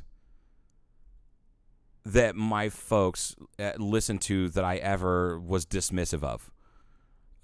I used to give my dad shit about being a big Bruce Springsteen and E Street Band fan, but I used to give him shit about that when I was like 18, 19, 20 years old. That's because that was your job when you were that age. Right. To do that. And it's because I didn't fucking know anything about the world. I didn't know anything about the incredible level of musicianship in you didn't. that entire band. You knew, quote, everything. That's of course. Like no my one favorite. Could show me anything new. My favorite Oscar Wilde quote is, "I am not nearly young enough to know everything." I fucking love that quote. It's so bitchy and just perfect and on the nose. Yeah, the fewest words as possible, get the fucking point across. Very much an economy of words. So, it made me realize that the emo scene is basically going to be the new classic rock scene. Probably. So when some guy who works at a bar or restaurant or bar or venue who's like has like the 15th, like in say 20 years from now, there's going to be some guy who's like 35 or 40 who's going to have these old guys come in and go, oh, yeah, we've got a band that want to play here. Really, what kind of music do you play? Oh, we play emo core, some pop punk. And they'll be like, Jesus, another fucking one of those. The same shit that I say, I'm like, great, another fucking classic rock band. Right. And now I realize that, like, this is all cyclical. This shit's been going on forever, going back time immemorial. Like, it just does. And it's so funny to me that I just had this realization, like, on the way back from Flagstaff. There was like a pause in me and Jenna's conversation. Just for kind of had a 2 realization. minutes. You're like, and I kind of chuckled out of nowhere, and then I explained the concept to her, and she's like, God damn it, you're so right. And I'm like, yeah, I know I am. And she's like 5 years younger than me, which is even funnier. Having this conversation now reminds me of an observation I just kind of made about myself. And you said when you're at a certain age, you identify with that, and then you were into it, and then you kind of forgot about it, but now you're nostalgic, and you're certain whatever. But this isn't nostalgia because I never stopped listening to those bands. That's I just true. added more stuff. But that does happen. I had like 5 or 6 of those bands that I absolutely love that I still listen to on occasion here and there if I'm in the mood or whatever. But what I'm starting to remember after looking at the lineup for the When We Were Young festival in Vegas, and then I actually, on Sunday night, ran into the lead singer of a band I used to listen to all the fucking time. That actually kind of made it a little mid-level famous. They might have sold maybe a gold record back in probably 06 or 07. And also one of the best names for a band. They're out of Phoenix. They're called Scary Kids Scaring Kids, which is fucking incredible. Like Scary Kids Scaring Kids. So, but what I was going to say is that I don't really. The era of music that I identify, if I had to pick a decade or something, it's 90s. Yeah. I graduated in 81, whatever, and that's why mid-late 70s, and I still like some of the earlier Aerosmith, when I was a much younger kid because my sister influenced me and that kind Of course. She was, what, 2 years older than you? Yeah, and some of that. So okay, I get all that, but I harken back, whatever. I really get into like when Jeremy plays, and he does that shit too. He plays 90s stuff, like grunge, or what do you want to call it? The 90s alternative, just 90s yes. modern rock. That's all. Yeah, right. That's a catch-all from the grunge, alternative, all sorts of weird shit. I really identify with that much more than I do the 80s stuff for some reason, and I'm not of that vintage. I should be more into the 80s stuff. I think I have a theory on that. Go ahead. Well, you spent the 80s learning and honing your craft, not fucking around in clubs, I'm sure. I'm sure you went out, but you were still doing your shit. By the time the 90s rolled around, you were turning it, you're 30. That's true, and I also went to Germany twice, like 2 different summers during the 80s. Right. And to spend time learning that shit. That's you probably more... You graduated in 81. Yeah. Right? Yeah. So you graduated in 81, did Germany, did this, you were honing your craft and getting set up for life. You basically did a 9 or 10 year study of getting to where you are now. So by the time the 90s hit, in 93, you were fucking 30 years old. I think when I really Your started prime going... fucking age for hanging out with that's when stuff. I went into Buckhead before it got knocked down. Yep. Now it's high rise and stuff. But there was all the bar hopping bars, to see the bands that are playing. Chasing tail, listening to bands and all that. There was 90s bands and stuff. Yeah. That's what they were. Yep. And that's what I really identify with. Anyway, it's just interesting that I don't really grab something onto, glom onto, grab onto 80s music very much, like which I think early is 80s. I think also shows you have good taste. While there was good music in the 80s, there's a shitload of garbage. Yeah, there's only a handful I think that I think that are pretty decent and reasonable. They're the bands that you probably didn't hear about in the 80s. The only one I could think of offhand that would be on the level of like musicianship and songwriting that you like that came from the 80s would be Oingo Boingo. Mm-hmm. But even I watched a video about them this morning, actually, like a mini documentary about them, like probably 20 minutes long. Oingo Boingo never had a number 1 hit. They never had a top. They never had a top 30 hit. Wow. They never had a top 40 hit. Dead Man's Party made it to 42. Jesus. That's it. And they're one of the greatest bands of all time. Danny Elfman is a fucking genius. Yeah. But they're like one of the greatest bands to never have a number 1 hit, and they're just incredible. But a lot of the bands that to me personally I find that had substance and style and songwriting and musicianship that all rolled into one, that they just didn't get big. They're big in college towns. Right. The B-52s and REM are two that those two bands should never have become as popular as they were. It was by a fluke and finger of God, whatever you want. Maybe they sold their soul to the devil. Right. But those two bands are so far outside of what was being played on the radio and on MTV for the 80s is fucking nuts. Because... And those two bands, now we're talking Athens, Georgia. Well, yeah, which I'm near. So I knew those, and we all of course, yeah, the B-52s and REM and stuff. So I confess I'm not a huge B-52s fan. I appreciate what they're doing, but I feel like the 50s style kitschy shit is just not. It's lost on me. It's kind of like I love musicals. I don't go real love deep. them. I don't go real deep on that, but it's always a good party booster when you put on it's. Love Shack. Absolutely. Right. It's always, or like when the Swillers played it the other night at Dirty Dough. They fucking rocked a goddamn house. They did. Yeah. So anyway, yeah, there's but REM is a lot deeper. Obviously. REM, the B-52s, Oingo Boingo, Pixies. Yeah. Like those are bands that like Pixies never like they weren't very popular either. They were really popular. Like they could sell out. That's what I mean. Popular. I mean they're not the top. They weren't on MTV. They were probably not on. They weren't on regular FM radio. They were on. If you listen to how I've discovered them, which what I was way too young to be listening to Pixies because that's a band. That's a Gen X band. That's years before me. That's a band that I discovered because I was able to get a college radio station out of Yellow Springs, Ohio. God, the best college around Atlanta area. The best college was whatever the letter, the call sign is, whatever is the Georgia Tech college radio. I wish we. Oh, I bet it's fucking. You could probably stream it. I bet we can. God, it was fucking cool. As a friend of mine said, we can barely get the Georgia Tech from up in Marietta. It was such a weak station. Yeah. But it was really good. And that station was really weak out at WYSO. Okay. WYSO, it's like 92.3. Again, I was on WEGL Auburn until I got fired. So the Eagle with the Weagle. The Weagle. You guys went by Weagle. Yes. Oh God. Jesus. But what's the Georgia Tech college station? That's what I was. It's got to be WREK or something. WREK. Why would it be?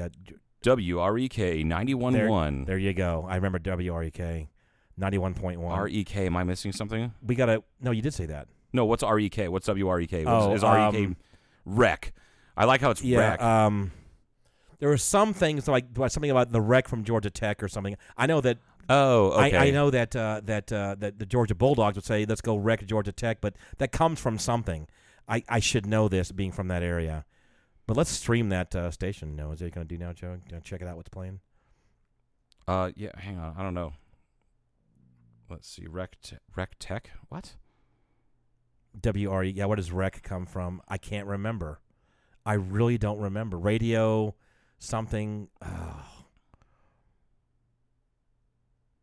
Something like there was a fight on something. There's something wreck from Georgia Tech. I never went there. I went to parties there a lot. Yeah, right. You're like me. Yeah. I partied at NAO a lot, but I didn't go to school there. Yeah. Yeah, WREK, entirely student-managed, operated, and engineered radio station at Georgia Tech. We broadcast 24/7 on 91.1 FM with 100,000 watts of quality, diverse programming. All right. Wait, that's more watts than they had, I think. That's way lot. more than that's when I was there. That's a huge coverage. 100,000 watts is a huge coverage area. Shit, yeah. That's all of it. Where's where's Georgia Tech out of? Downtown Atlanta. Oh, it's actually down. Yeah. Oh, it's in Atlanta. Yeah, okay. right downtown. Just on the north edge of downtown Atlanta. Yeah, that's pretty cool. I see Under the Covers with Girl Rock. Girl Rock is back with another episode of covers from girl rockers throughout the ages. Find our playlist here and browse our picks below. Sounds good to me. Oh God, hell yeah! I love listening to college radio stations. stations. To check out but Georgia Tech. Anyway, I think what's his name? Who's the famous golfer from Atlanta who started Augusta? Fuzzy Zeller.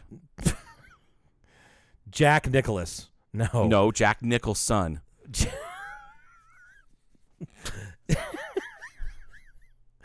Jack Nicholson went to Georgia Tech. Yeah, Jack Nicholson played football for Georgia Tech. Didn't you know that? No. Oh my fucking God. No, it was Rudiger. Are you being serious? No, I'm not being serious at all. He played for Notre Dame.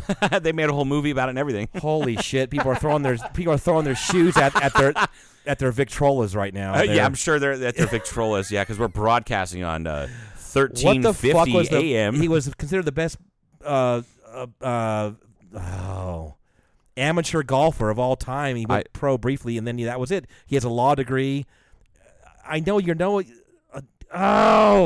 he started Augusta. The fucking Masters? the Masters. I have no idea, man. Oh my I'm sorry. God.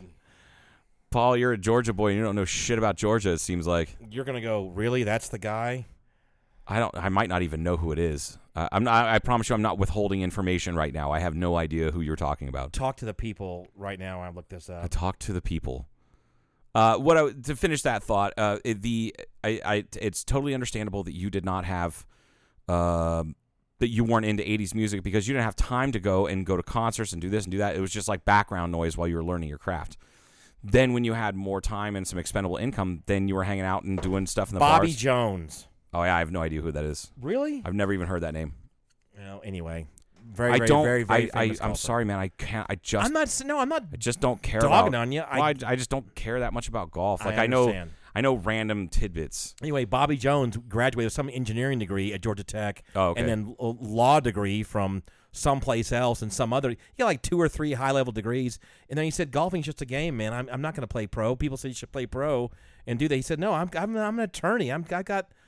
That's my career. I'm not playing golf." Right.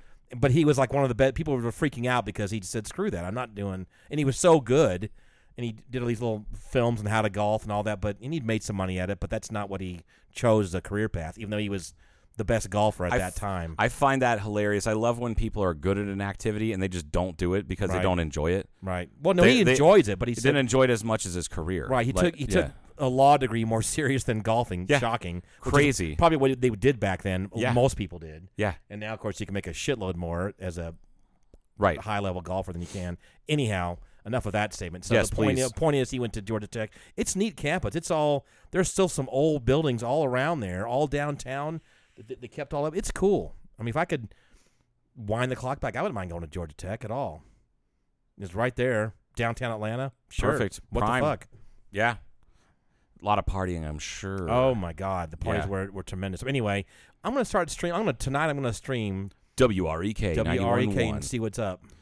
WYSO is one that I stream every once in a while, especially if I'm for some reason not out like on a Saturday night, because they do all like Celtic music from like 7 to 11 or something like that. That sounds good to me. Well, and then occasionally they'll get like once a month they'll have people play live in studio. Oh, nice. And I listen to the Dubliners that way. The Chieftains played live on there like Wow. multiple times. Just like big names that I listen to In the studio? in the studio. Wow. Yeah, they would play in the studio. Like they were playing in Dayton, which is like 10 miles away. Okay. They were playing a show in Dayton, and WYSO. They were, hey, do you guys want to come and play? We do this Celtic hour or whatever. So They'd probably much rather do a college station than some other. I'm sure hired. Well, there's no other station that would have the Chieftains on there. You know what I mean? That's true. Yeah. Yeah. So anyway, it makes sense that you identify with 90s music more, which is hilarious because that's what I identify with. It like that's the music that I know probably the deepest, other than like ska and reggae. But I also did I did like a research paper on the 3 waves of ska, and when I was like 16. Well, that would make sense to you. Yeah, so Identify with I studied it extensively and wrote like 11,000 words on the 3 waves of ska. Like it was a fucking big paper. Wow. It was for my That is a big paper. theory for music theory 4. So anyway, yeah, I've always found that interesting about you because because you're 18 years older than me, Right. give or take a couple months, right? Right. So we shouldn't have that much music stuff in common unless I'm just like an outlier, Right. right? But the fact that like I've caught like years ago when we first were hanging out, like catching you singing along to like little one-hit wonders. Like I remember fucking Toadie's Possum Kingdom because it was a weird fucking song. The video was kind of odd and dark. And you didn't know Possum Kingdom was until I told you. I didn't know what the possum. I knew every word to that song, and I could kind of play that's it on the Lake. guitar. You used to go there. Yeah, which is incredible. Yeah. So, but little things like that.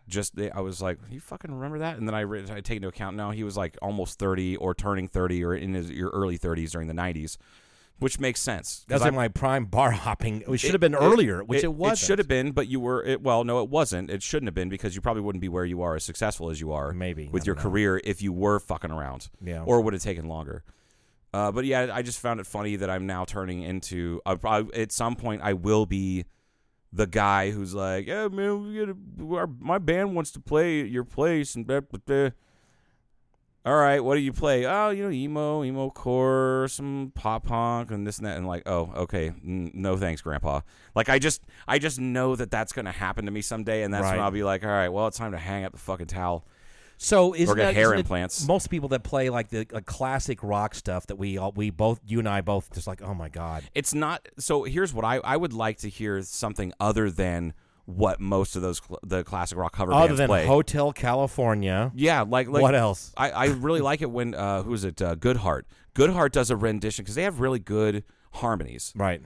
They'll do a rendition of Peaceful Easy Feeling, which is one of my favorite Eagles songs. I agree. And it was never a huge hit. It was a minor hit, but it didn't even crack the top 10. Right. And it's not nearly overplayed. I love it when they play that. Right. But when the problem is with a lot of those classic rock bands, the talent level in the band itself is so much that a cover band, unless that's all they do is say Zeppelin, they're never going to do it justice, and it's not going to sound as good as I want it to sound, which is a snobby thing on my part, but still. It is true. It seems like it's older people that don't really have that much talent that say, oh, we can kind of play this. It's not that they don't have that much talent. They have great talent. They're just not Robert Plant. They're not, you know what I mean? They're not John Paul Jones. And but a lot of people in their audience, not everybody, they're all. If you look at their age range, it's like, okay, back to what we were just talking about. That music meant something to them when they were like 17, 18 years old. Yeah. And I'm thinking, that's not going to be me. I'm going to miss by a decade or more. Well, it's going to be like that meant something to me when I was 28. Right. That doesn't matter. It meant that, and that's why I never stopped. One of the I guess now I think about it, I also have never stopped learning new music. Because I don't know, like I'm just. It's not that I'm nostalgic. Like I still love the stuff that I used to love, but I just have more shit. So what I was getting at was I only listened to from that whole era of, say, 5 years or so, maybe 8 years, where I was going to tons of concerts, and they were all in like the same couple different like types of music. I was listening to dozens of different bands, but over the years, I'm just like, oh, you know what? I haven't thought about The Used in a while, so I listened to The Used for a couple weeks, and oh man, I forgot about Hatebreed, which is incredible. Fuck, if you want to get real aggro and get some shit done and work out or just get some aggression out here, play Hatebreed, because it's heavy hardcore, like punk rock, with a heavy bass undertone with screaming vocals, but you can understand the words if that makes sense. It's very aggressive. It's not sounding. the stuff we're talking about now. That's But some it's of the other vocals that are right. And this, and I'm sure Trace is rolling his eyes right now because Hatebreed is. I'm trying to like. I want to like look at. They have. Let's see. Never Alone.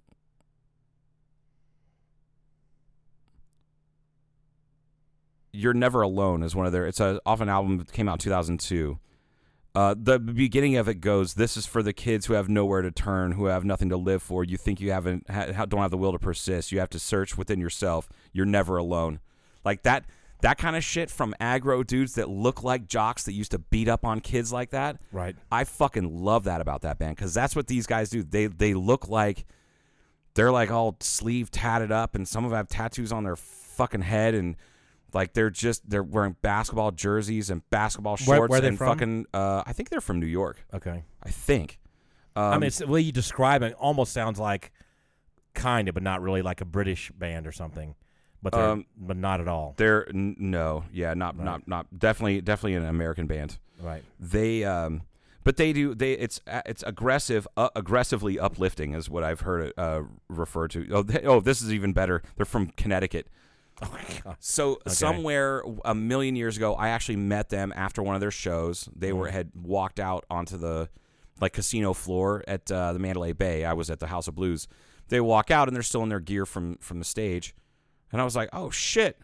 I was like, Jamie, that's the lead singer. Jamie, what's up, man? He's like, hey, what's up, brother? How you doing, man? How was the show? Did you have a good time? Because I had like a bloody nose because I just got a little fucking. I was like 23, maybe 22. In the mosh pit. Got in the mosh pit, took a boot to the face, but that's one of those types of mosh pits where somebody falls down, everything stops, you pick the person up, and it's just getting out aggression. It's not hurting anybody. You're not trying to hurt people, and I had still had like blood caked around my nose, so I cleaned it off in the bathroom real quick. And it's a compassionate mosh pit.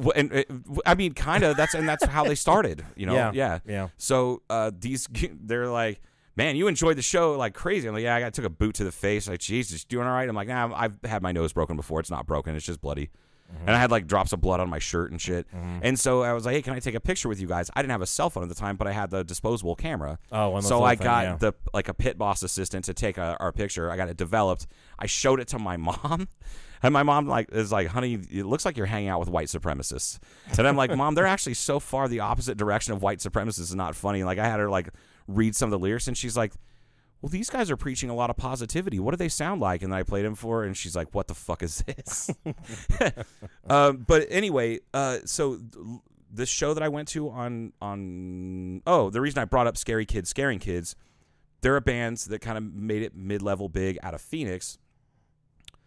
Their singer was at the show on Sunday night. Oh shit! And I was like, it was kind of standing like to like a few people away from me, and I saw him turn around and like walk to like toward the bar, and I was like, "Hey, Trevor," just like that, and he turned around and he's like, "Do you know me?" I'm like, "I know you, but you probably don't remember me." And he's like, "Walk with me. I'm gonna go get a beer." And so I walked up to the bar with him, and I was like, "I used to go watch, SKSK like fucking 20 years ago at the Bash on Ash, the Yucca Tap Room, at that, like all these different," and he's like, "Holy shit, really?" And I'm like, "Yeah, man. Like, I'm so fucking amped that you're here.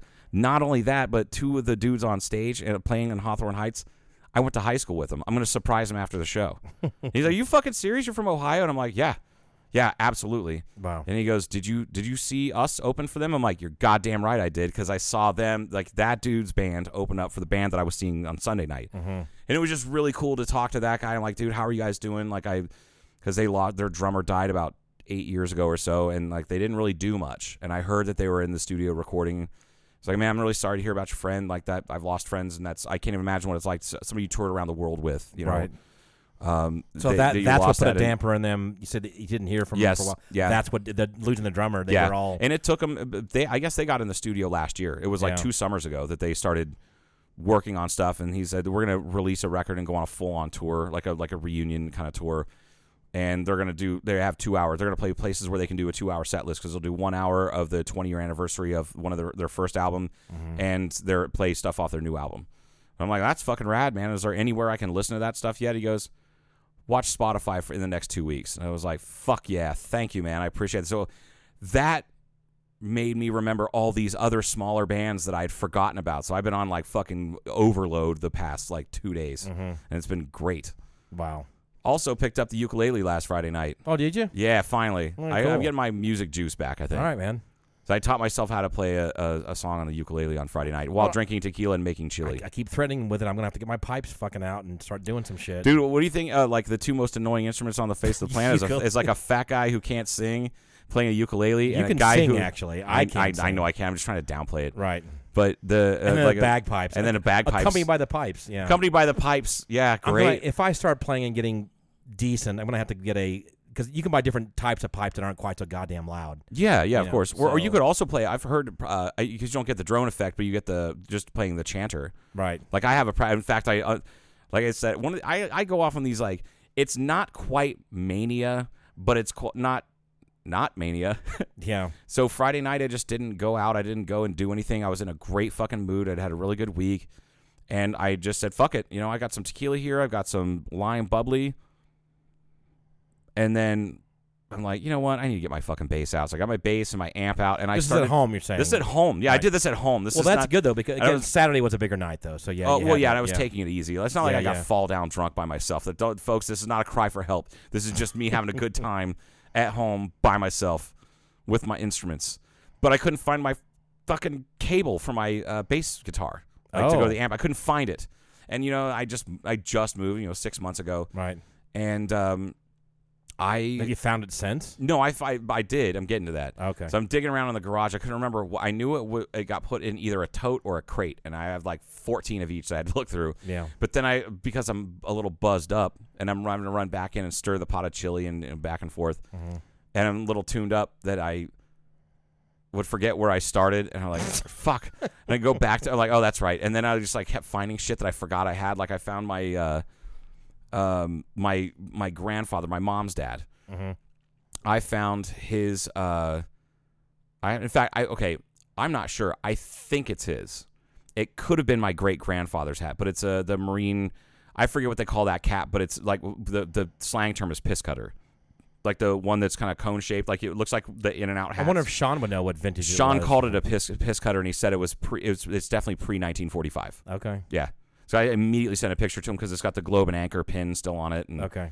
he mentioned that I should polish that up. And I'm like, oh, it wasn't always black. He goes, no, that's tarnished. That was back when they were silver. Oh. Okay. I'm like, oh, shit, that's out of regs. I should definitely do that.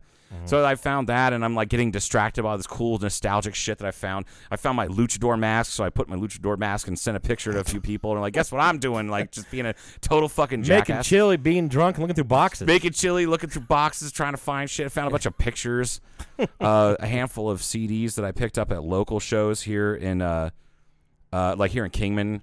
Like I have a Fall Out Boy CD that's an EP. It's a 5-song EP that has like handwritten and then photocopied. Like Fall Out Boy. From Okay. Fall Out Boy, yeah, they Wow. came through Kingman 2001. Did they maybe. really? Yeah, like Okay. nobody knew who they were. They were Okay. still a touring band. Yeah, they were just a touring, like super low level band. Fuck, they might not have even been signed. They're a startup, like a Very much so. like a tech And they company. had a more punk kind of sound to them. They still had the clean vocals. It sounded really good because that dude can sing. right. But anyway, so I found that and a bunch of stickers and shit, and a set list from old shows, and then I'm like, and I was like, oh, I know where my cable is. After like an hour of getting distracted by all this shit, I'm like, fuck, and I walked right over, and it's literally sitting in plain fucking sight, right next to my garage door. Like I walk past it Just every sitting fucking, there? just fucking coiled up and sitting there. That's pretty funny. But you found a ukulele, obviously. or something. Carmela actually gave me one or loaned me one. Okay.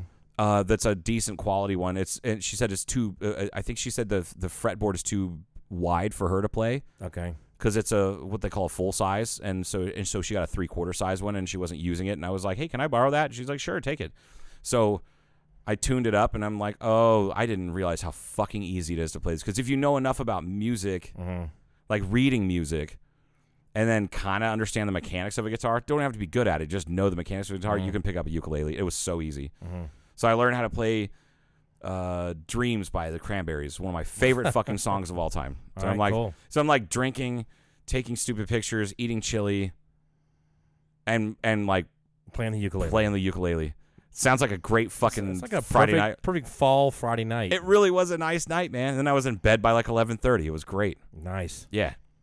All right. Hey, I think with that, let's I think wrap. that's it. I think that's it. Let's wrap this We're up. good. Oh, anything at Casey Frank is at the Cellar Door again this weekend, I think. Yes, he is. Well, and Saturday? he was there this past weekend. He was. He's going to be again this weekend. Good. Is it Friday or Saturday? Do you know? I'm not Joe's sure. I'm looking going it to up now. consult. Joe's looking. Real quick, I do have to give a shout out to Blackbridge Brewery. Is going to do a fall festival. Oh, that's right. We're gonna have the Canvas. It's Fire, which is a great pizza truck. They do pizza and wings. I think they do wings.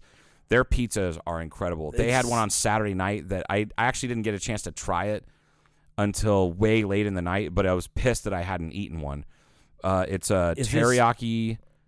It's like teriyaki beef with a hot like a sriracha mayo on the top. Right. And teriyaki sauce is the pizza sauce. And it's real thin, and it's real thin flatbread type. Interesting. So is this Saturday day, or is it Sunday? Saturday during the day. Okay. 12 to about 7, Calling 6, it 7. A fall fest. Fall fest. There's going to be live music toward the tail end of it. We're also going to have multiple vendors that are doing little pop-up shops. Right. Selling locally made arts and crafts.